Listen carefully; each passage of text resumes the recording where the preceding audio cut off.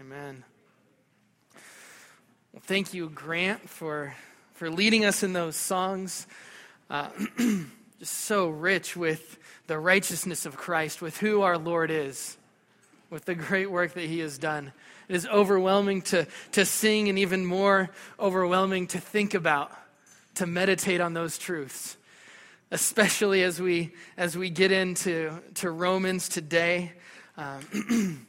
But before we do that, good morning and welcome. I'm glad that you all are here and that we can come together this morning to sing and to hear the word. Jeff and Tanya had the opportunity this week to get away and relax for a few days up at Hume Lake, to spend some time with the Steels up there, and also spend some time with Chandler and with Simon, and trust that they are having a wonderful time, and we'll pray for them as they head back to make it back here in time for our members meeting this evening. I also want to thank Jeff for allowing me to continue on in our series in Romans. I know it's very difficult when you teach through a series to let someone else jump in, especially as we come to our passage today in Romans chapter 3. It really is the crux of the book of sin, the first of the 5 books within the book of Romans, as Paul finishes his argument against the unrighteousness of the Gentiles as well as the self-righteousness of the Jews, to leave us with the undeniable reality that all mankind is under sin. This series has been very heavy and tough. I know I've been challenged quite a bit by it, and I trust that you have as well. And today's not going to be any lighter as we get to the central focus of Paul's argument, essentially the condemnation of all men as we see today. We're going to be looking at the doctrines of depravity and absolute inability today. And before we dive into our passage this morning, let's recap where we've been thus far. In chapter 1, we looked at the condemnation of the of the Gentile world. Through God has made himself known throughout his creation. He has created everything to give us an image of him, that we would know him, that we would see his power, that we would know his divine attributes. And through this, he leaves every man without excuse. They did not honor him as God, and by their unrighteousness, they suppressed the truth. Because of which Paul writes that they became futile in their thinking, and their hearts were darkened. They exchanged the truth for a lie and worshiped the creature rather than the Creator. So God gave them over. To this, as Jeff has said in previous weeks, the Jews in Paul's audience would have applauded and affirmed, "You get him, Paul. You tell those dirty Gentiles what's up." But their demeanor would have quickly changed as Paul shifts his focus in chapter 2 from the Gentile world to the Jews. He begins to point out the hypocrisy for judging the Gentiles for the very same things that they also practice, and moreover establishes that it is the doers of the law and not the hearers of the law who will be justified. As Jeff has talked over the last several weeks, Paul begins to give us a picture of a Jewish antagonist, one to give objection to Paul's own teaching so that Paul can one by one refute and chop down the pillars of what the Jews were trusting in for their own righteousness. We are the chosen people of God, descendants of Abraham. We have the law. We uniquely boast in Yahweh. We know the will of God. We have the sign of the covenant of circumcision. They were trusting in all of these things. But Paul systematically moves from one to the next, refuting so as to remove their comfort and assurances in their self-righteousness based off of these things, so that they would come to see their need for Christ. Paul is leveling the playing field. He is working to establish that the Jews and the Gentiles are in equal standing before the Lord. That is, that they are equally sinful and are equally in need of him. As we started in chapter 3 last week, the antagonist asked Paul, what advantage then does the Jew have? What is the value of circumcision? What is the benefit of being a Jew if we are still equally condemned before God? How did any of that make a difference? And Paul responds that they have advantages in every way. They were given everything they needed, and yet they missed the point. They missed the very essence of the things that they had. They missed the very essence of the advantages that they had. All these things, their ethnicity, possessing the law, boasting in God, knowing his will, carrying the symbol of God's covenant, were all good things. They represented the advantages that the Jews had, but these things will save nobody. And that was their folly. They were trusting in externals. They were boasting in their righteousness and on what they had.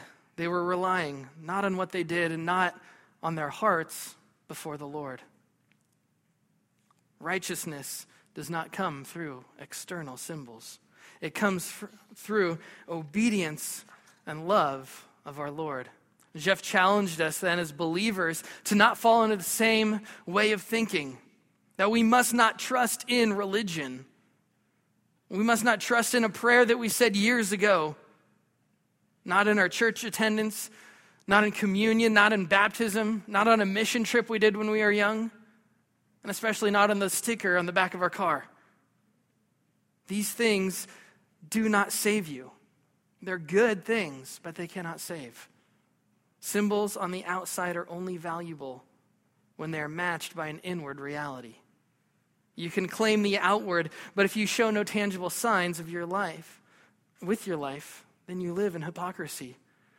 And this was the state of the Jews in Paul's argument. Open your Bibles with me to Romans chapter 3. We're going to be in verses 9 to 18 today.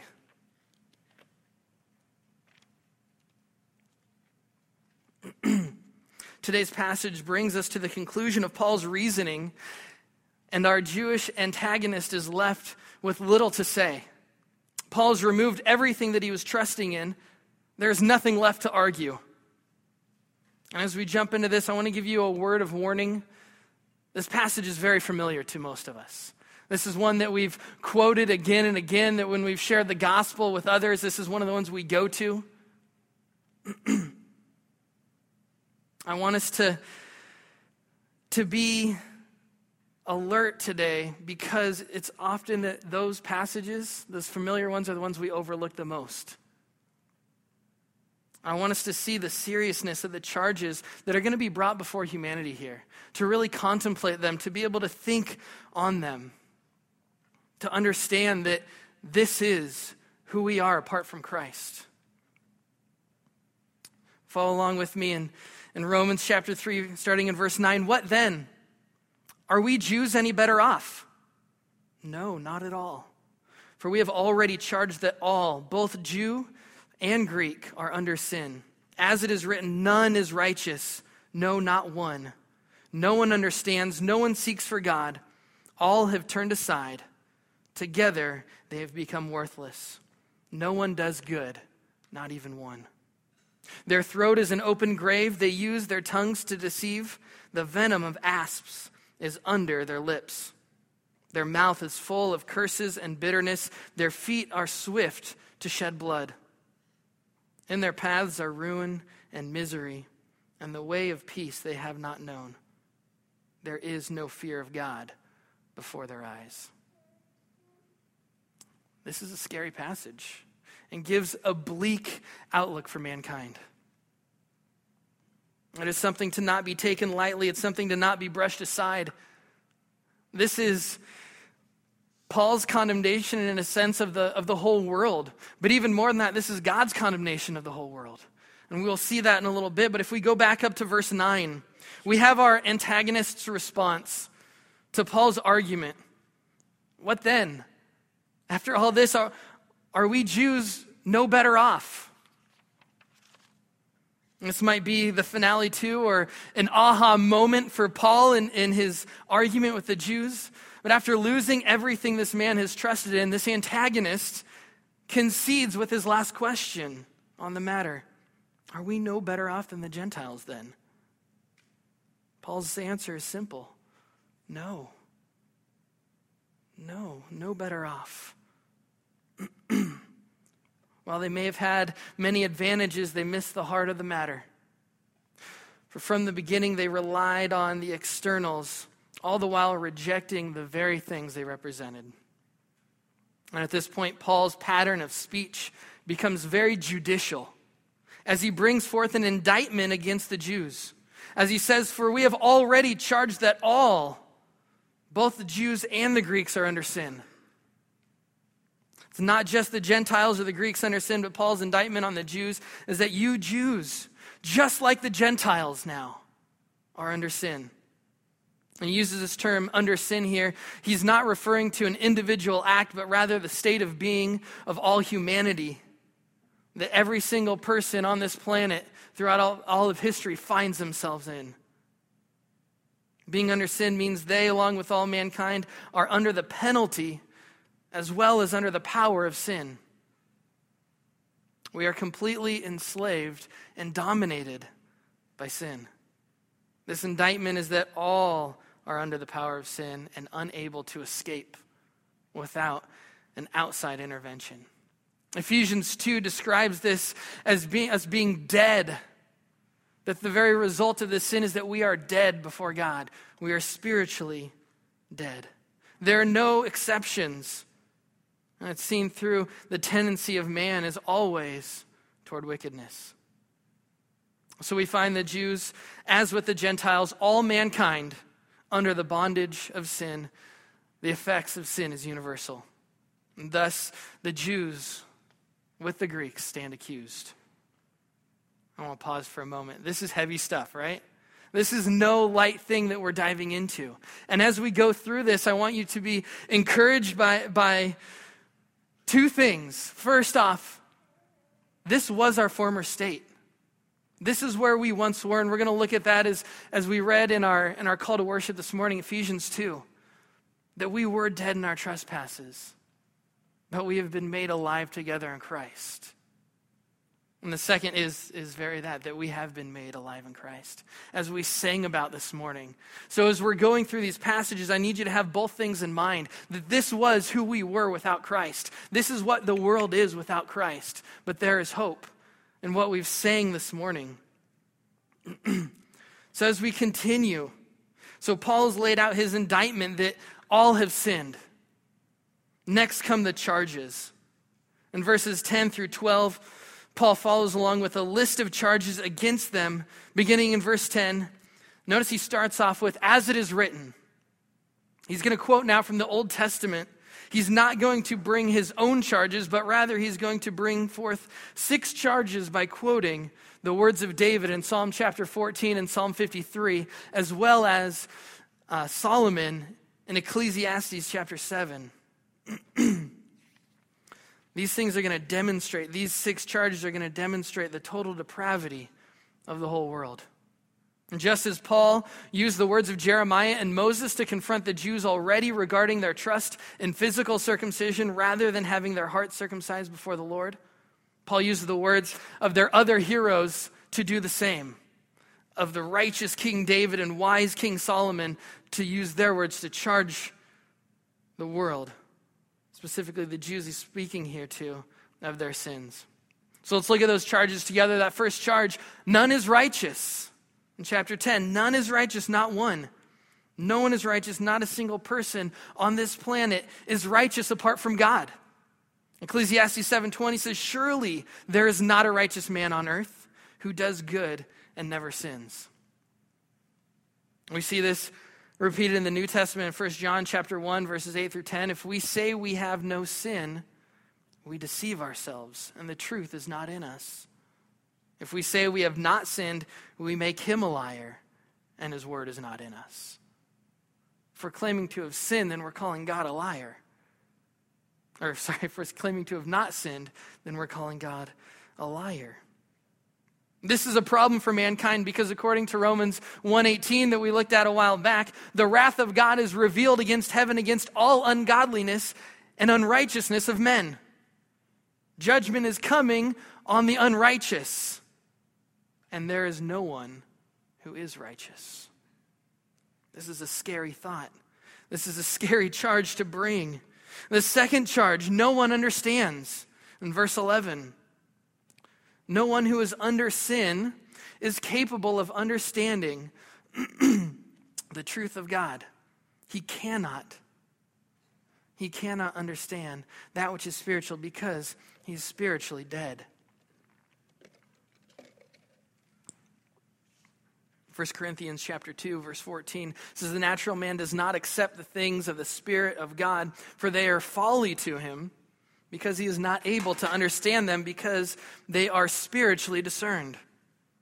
The man who is spiritually dead then cannot discern that which is spiritual. His eyes have been darkened, his heart has been hardened, and his thinking has been made futile. He cannot understand.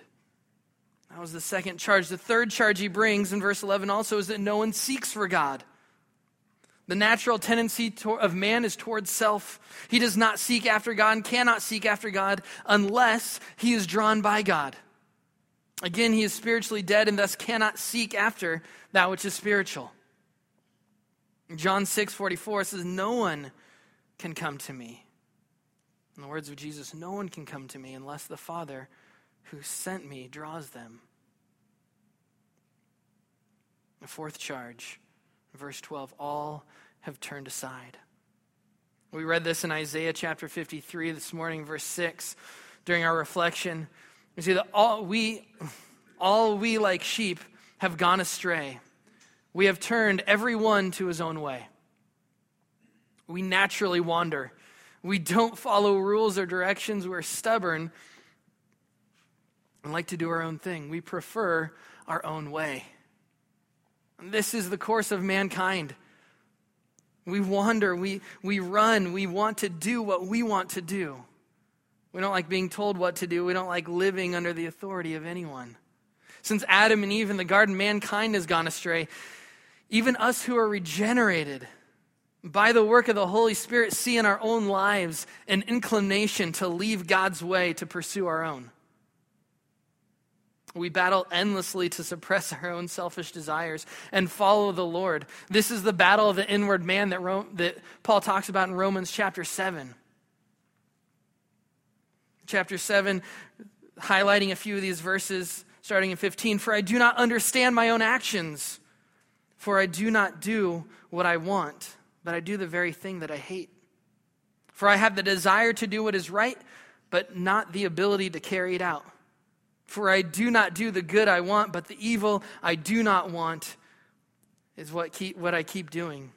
For I delight in the law of God in my inner being, but I see in my members another law waging war against the law of my mind and making me captive to the law of sin that dwells in my members. Wretched man that I am, who will deliver me from this body of death? Guys, does that ring a bell? Do we see that in our own hearts, our own lives, this battle waging between our own sin, this desire in us to leave? Even though we know the faithfulness of God, we know the truth of God. We know his love, we know all that he has done for us. And even us, as regenerate believers, struggle. We daily battle with sin, we daily struggle to follow after our Lord. Luckily, there is an answer to his question of deliverance. In verse 25, thanks be to God through Jesus Christ our Lord. Jesus is the one who delivers us. He is the one who stands before the Father, interceding on our behalf. He is the one who makes us righteous before God. All praise be to God. And then following that in Romans chapter 8, verse 1, there is therefore now no condemnation for those who are in Christ Jesus. We need to be reminded of this, right? It is hard. And guys, if we are struggling with that, imagine what the life of an unregenerate soul looks like. And we should be able to know because we've been there before, haven't we? Before we were saved, that was us all the day long, except we weren't striving after God, we were striving after our sin. He brings a fifth charge. In verse 12, together they have become worthless or useless or corrupted, depending on what version you're looking at. Mankind in his natural state under sin is totally and completely unprofitable when it comes to producing that which is pleasing to the Lord. John affirms this in John 15:5, as Jesus says, apart from me, you can do nothing. Paul follows up that statement with Romans 8:8, that those who are in the flesh cannot please God. As I think of something being useless or worthless or corruptible, I get this image in my mind of a rusted out piece of metal.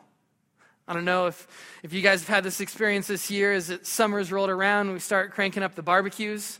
When I go out to my barbecue and I turn it on and I notice the little heat shield, the heat diverter down there, is rusted and full of holes and falling apart. So it no longer shields the flames from my food. It no longer has a useful purpose. It is no longer worth anything to me because it cannot fulfill what it has been designed to do. It cannot fulfill its purpose. This is the same image as I see here as God has created us for his glory. And yet in our sinful state, we cannot please him. We cannot honor him. We cannot glorify him. While we are under sin, we are completely useless. And he brings his last charge, the sixth charge, also in verse 12. No one does good, not even one. Since the man under sin is spiritually dead, he is incapable of doing anything good before the Lord. That is not to say that unbelieving people cannot do good towards mankind. People can be generous and helpful. People can be loving and kind and caring and compassionate. They can go on humanitarian missions and go dig wells and build houses and all that kind of stuff. Perform life-saving surgeries. These are all good things for mankind. Jesus tells us in Luke, though, that even an evil man knows how to give good things to his children. And even sinners love those who love them. But they cannot do anything spiritually good. They cannot do anything that pleases God because they cannot do anything for his glory. And thus nothing they do will please him. Hebrews 11:6 affirms this in saying, without faith it is impossible to please God. And Isaiah 64 reminds us that even our best works are like filthy rags. The charge that no one does good is the complete antithesis of our culture today. Everyone thinks that they are good. Ask almost anyone on the street and they will tell you that they're good and that God would let them into heaven because they're good. We have a relative morality where I get to be my own judge of what is good, and therefore I'm always good, even if it doesn't match up with what other people say, what other people do. They're good according to their own standard, not God's. Even our modern Jewish friends hold to this. They have the idea of scales, that my good just needs to outweigh my bad. I just need to do a few more good things than the bad things I've done, and I'll be fine. Sadly, I think we do the same thing a lot. I feel like a lot of times we forget about our salvation in Christ. We forget about his work on the cross, and we get into this mindset of I just need to perform. Oh, I did something bad, and I just got to do something to make up for it, and I'll be good. But guys, this is not truth. This is a worldly thinking. This is something that bogs down the mind of an unregenerate soul, where we just need to work, and if I just work a little bit harder, then I can earn my way. We need the truth just like they do. Being good is a lie. No man is good enough or can be good enough to be saved. Salvation is by grace through faith. It's not of our own doing. It is the gift of God, not as a result of works, so that no man may boast. In the midst of this heaviness, let's hear that again. Salvation is by grace through faith. It is not your own doing. It is the gift of God, not as a result of works, so that no man may boast. Guys, there is a salvation, and those of you who are regenerate have received that salvation. Live according to it. Don't start putting yourself back under the law. For the law, as we've as we heard over the last few weeks, only leads to death, only leads to sin. Now let's listen to these same charges again, but this time we're going to go to Psalm 14, verses 2 and 3, where these charges come from. Psalm chapter 14, verse 2, the Lord looks down from heaven on the children of man to see if there are any who understand, who seek after God. They all have turned aside. Together they have become corrupt. There is none who does good, not even one. Sounds familiar, right? That's what Paul is quoting in Romans chapter 3. Ultimately, these charges aren't levied by Paul or even David, but they're levied by God himself. This is the reality of mankind as he looks down from heaven. No one is righteous. No one understands. No one seeks after him.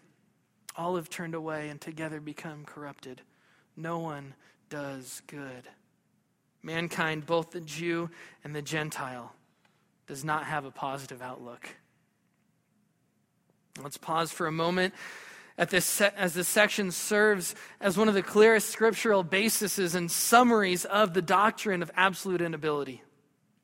From what we have read, it is clear the condition of man in his natural state is spiritually dead and cannot do anything about it. We're going to read from Ephesians 2 as we did this morning in verses 1 through 3. And you were dead in the trespasses and sins in which you once walked, following the course of this world, following the prince of the power of the air, the spirit that is now at work in the sons of disobedience, among whom we all once lived in the passions of our flesh. Catch that again, among whom we all once lived. This is where we were.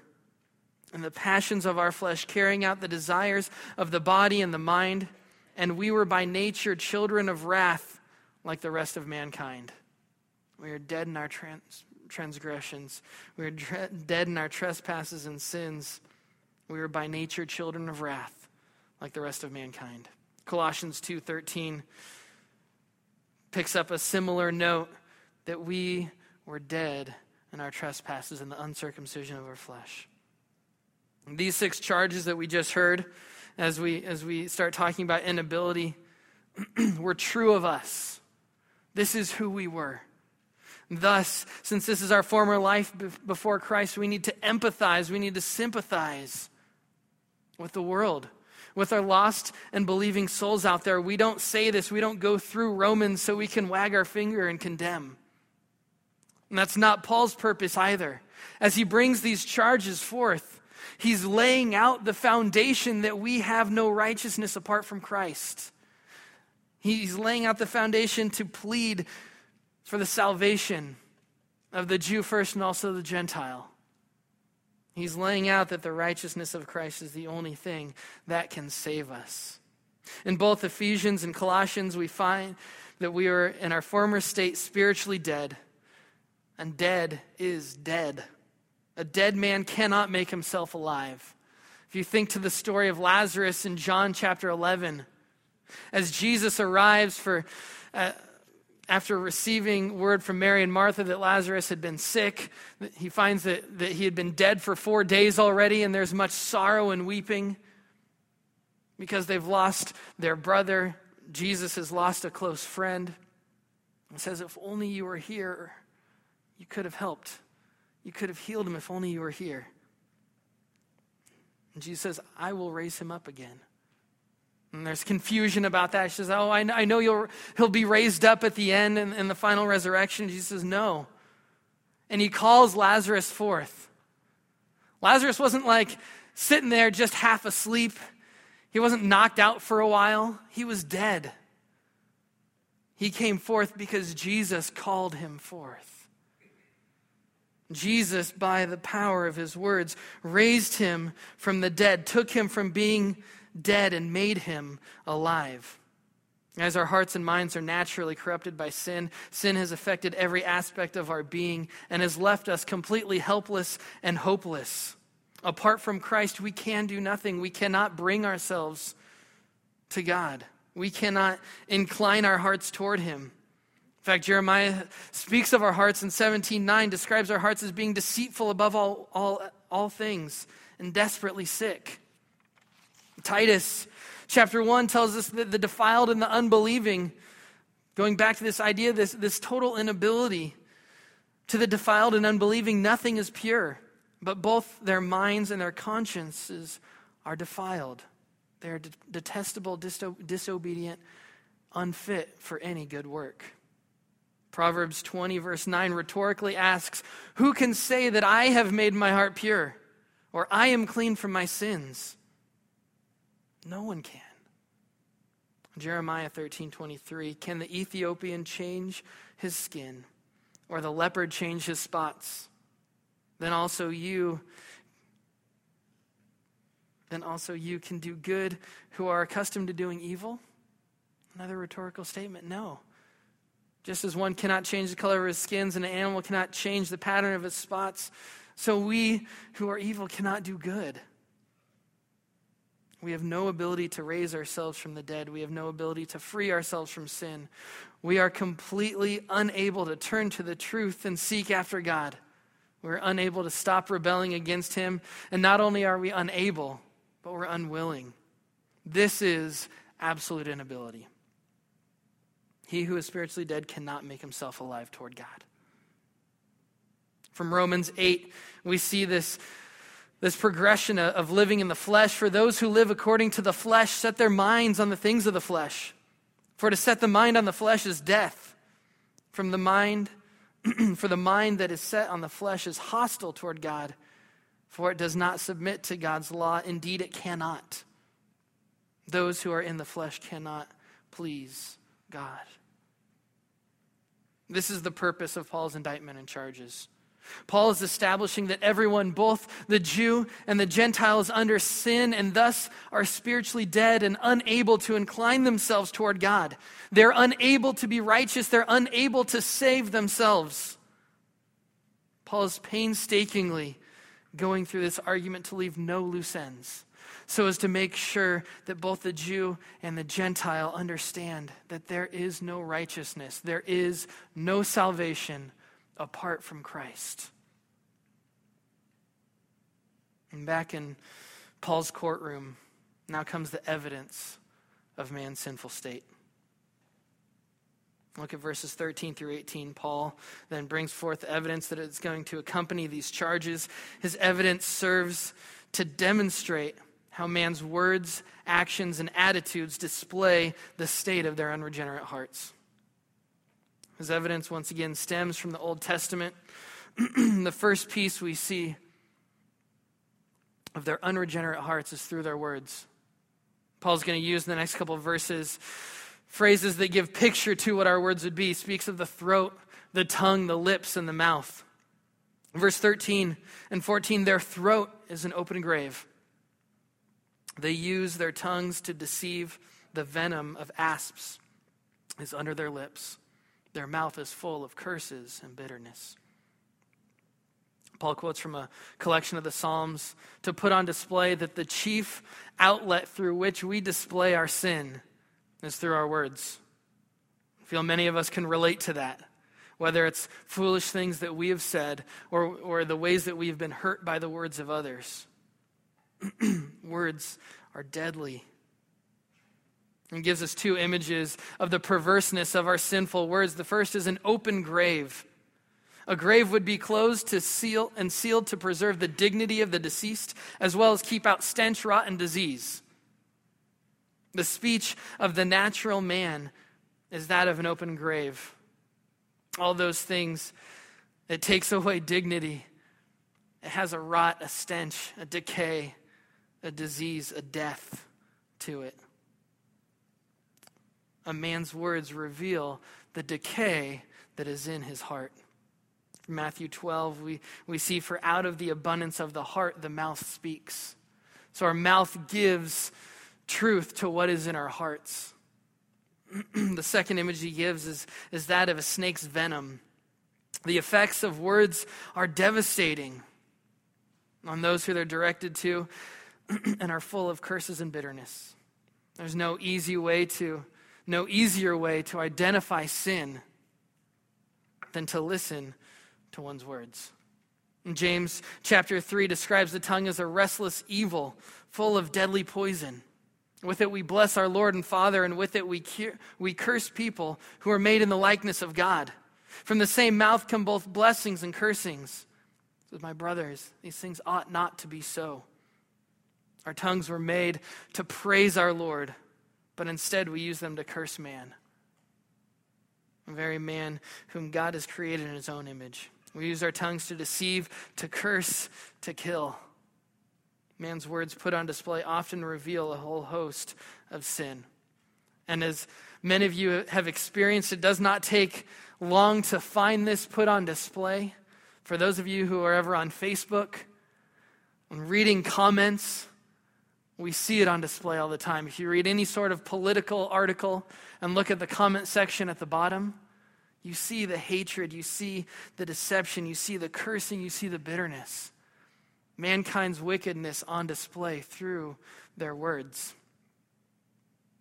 The second piece of evidence of the unregenerate heart is their actions. In verses 15 to 17, Paul says, their feet are swift to shed blood, and their paths are ruin and misery. The way of peace they have not known. Paul is quoting here from Isaiah 59. When looking at mankind, either as individuals or as a nation, we find a tendency toward strife, toward violence, war, destruction. Our world is marked by sorrow and pain, and there is no peace. The total depravity of mankind has touched every corner of our planet, has affected every human being, has affected everything that we do. Now, total depravity is not to say that man is as bad as they could be, or that one man is as bad as any other man. But it means that every aspect of a person's nature has been polluted by sin. Thus, the effects of sin and everything that we do is tainted by that sin. And the final piece of evidence that Paul brings before their unregenerate hearts is their attitude toward God. In verse 18, there is no fear of God before their eyes. Again, there is no fear of God before their eyes. Paul is quoting again from the Psalms. But not only do we have this last piece of evidence, but it also is used as a summary of all the charges and evidence up above. There is no fear of God. This is the most serious of them all as it relates to how one positions themselves before God. It's a position of arrogance, of apathy, a general disinterest in, or an intentional unawareness of God. Proverbs 14:2 goes on to say that it's that this person is one who despises the Lord, has a hatred of God. This is what is characterized by those who do not fear God. It is also from this position before God that flow all the wickedness of man's hearts and minds. All the ones that we've mentioned previously and everything that we see in the world around us. It is indicative of the fool in both Proverbs and Psalms who says in his heart, there is no God. This last piece of evidence would be the most difficult for the Jew to hear. As they would think back to the pillars of their righteousness, being chosen of God, possessing the law, boasting in Yahweh, knowing the will of God and having circumcision, being charged with not fearing the Lord, reduces the entirety of what they held to utter hypocrisy. For even though they knew God, they did not honor him as God. This was the charge against the Gentiles in chapter 1, but it has fallen on the Jews as well. All are under sin. This attitude should cause us some concern as well. The greatest evidence of an unregenerate heart is no fear before the Lord, is not fearing God. We aren't talking about being terrified of God when we say this, but it's an honest reverence toward God, whereby we desire to please him, knowing that he is the source of both our security and love. We need to be in awe and respect his majesty, especially through how we live before a lost world. All too often, we take this too lightly. We turn God into a casual buddy. We turn him into my homeboy who is just cool with me because I'm cool with him. Well, that's not who our God is. We're to have a fear before the Lord, a reverence before the Lord that changes how we interact. One that directs the decisions that we make, the one that affects the choices we make. If we are living our lives disregarding God, then we have no fear of the Lord. And if we have no fear of the Lord, we need to keep in mind Hebrews chapter 10, verse 31, that it is a frightening thing to fall into the hands of a living God, of the living God. That it's a danger. And we need to be aware. We need to be thinking through. This is ultimately what all mankind is condemned for. So we must be cautious ourselves.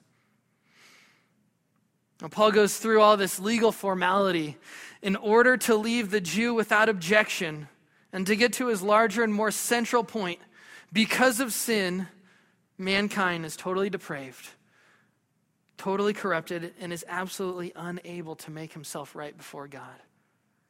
Man is unable to save himself.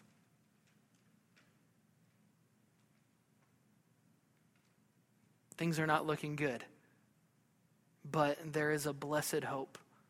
We have a blessed hope. If we go back to Ephesians chapter 2, as we looked at formerly, we were dead in our transgressions. Right? We were just like the rest of the world. We are lost. In Ephesians chapter 2 and verse 4, but God, being rich in mercy, because of the great love with which he has loved us, even when we were dead in our trespasses, he made us alive together with Christ. Going back to Colossians 2:13, and you who are dead in your trespasses and the uncircumcision of your flesh, God made you alive together with him, having forgiven us of all our trespasses. John 5 tells us, for as the Father raised the dead and gives them life, so also the Son gives life to whom he will. The only hope of salvation is in Christ. The only hope from going from dead to alive is in Christ. God is the one who starts. He makes us alive together with Christ. It is his work. While man apart from Christ is entirely corrupted and lacks any righteousness of his own, Christ is entirely righteous and imputes his righteousness to those whom he has called. As we wrap up this morning, there's a lot here that we need to process. Like I said before, this is a heavy passage. This is one that is not fun to read and go, oh, hey, that sounds great. No, we look at this and we should be, in a sense, filled with sorrow, knowing who we were before the Lord saved us, but even more so being filled with a sense of desire and compassion on the lost. That this is where they were at, they are just like we once were, and have a desire for them to know the word, to know the Lord. That we would be quick to share. So as we wrap up, as we process these things, all mankind is condemned under sin. Since man is dead in his sins, he is entirely and absolutely unable to incline himself toward God. We find from Paul's charges that none are righteous, none understand, none seek, and all have turned aside. Together, they've become worthless, and no one does good. So what does this mean for us? Where do we go with this? What is our application today? Well, first, we need to be serious about the gravity of sin. As Paul is charging the Jews, we also need to look at ourselves. Are we still living as if we are under sin? We've been given many advantages. We have many privileges being believers in America. We have everything in our favor. We have the word. We can meet regularly. We can fellowship without persecution. We can study. We can go to Bible colleges like masters. We can go to seminaries and learn the word. But are we still living under sin? If so, we need to confess and repent and return to the Lord. We need to understand our true nature, our true heart before him, and be battling every day to honor and glorify him. Second, we need to be prepared to engage the world that relies on being good to get to heaven. We know the truth. We need to know the truth well so that we can argue the truth. that we can present the truth, that we can answer objections with gospel truth, that we would be bold to engage the world that is dying, engage the world that is dead already. Third, we cannot rely ourselves on being good moral people. We cannot rely on being a good moral person for our salvation, but we must be living for Christ.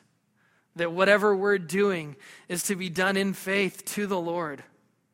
Remember, just being a good person does not save you. Don't put yourself under the law, but put yourself under grace. Lastly, make sure that you are living in the fear of the Lord. That your decisions in life are being made with a thoughtful care on how you are living before your God. That you would be doing that which is honoring because of the Lord you love. Let's pray together.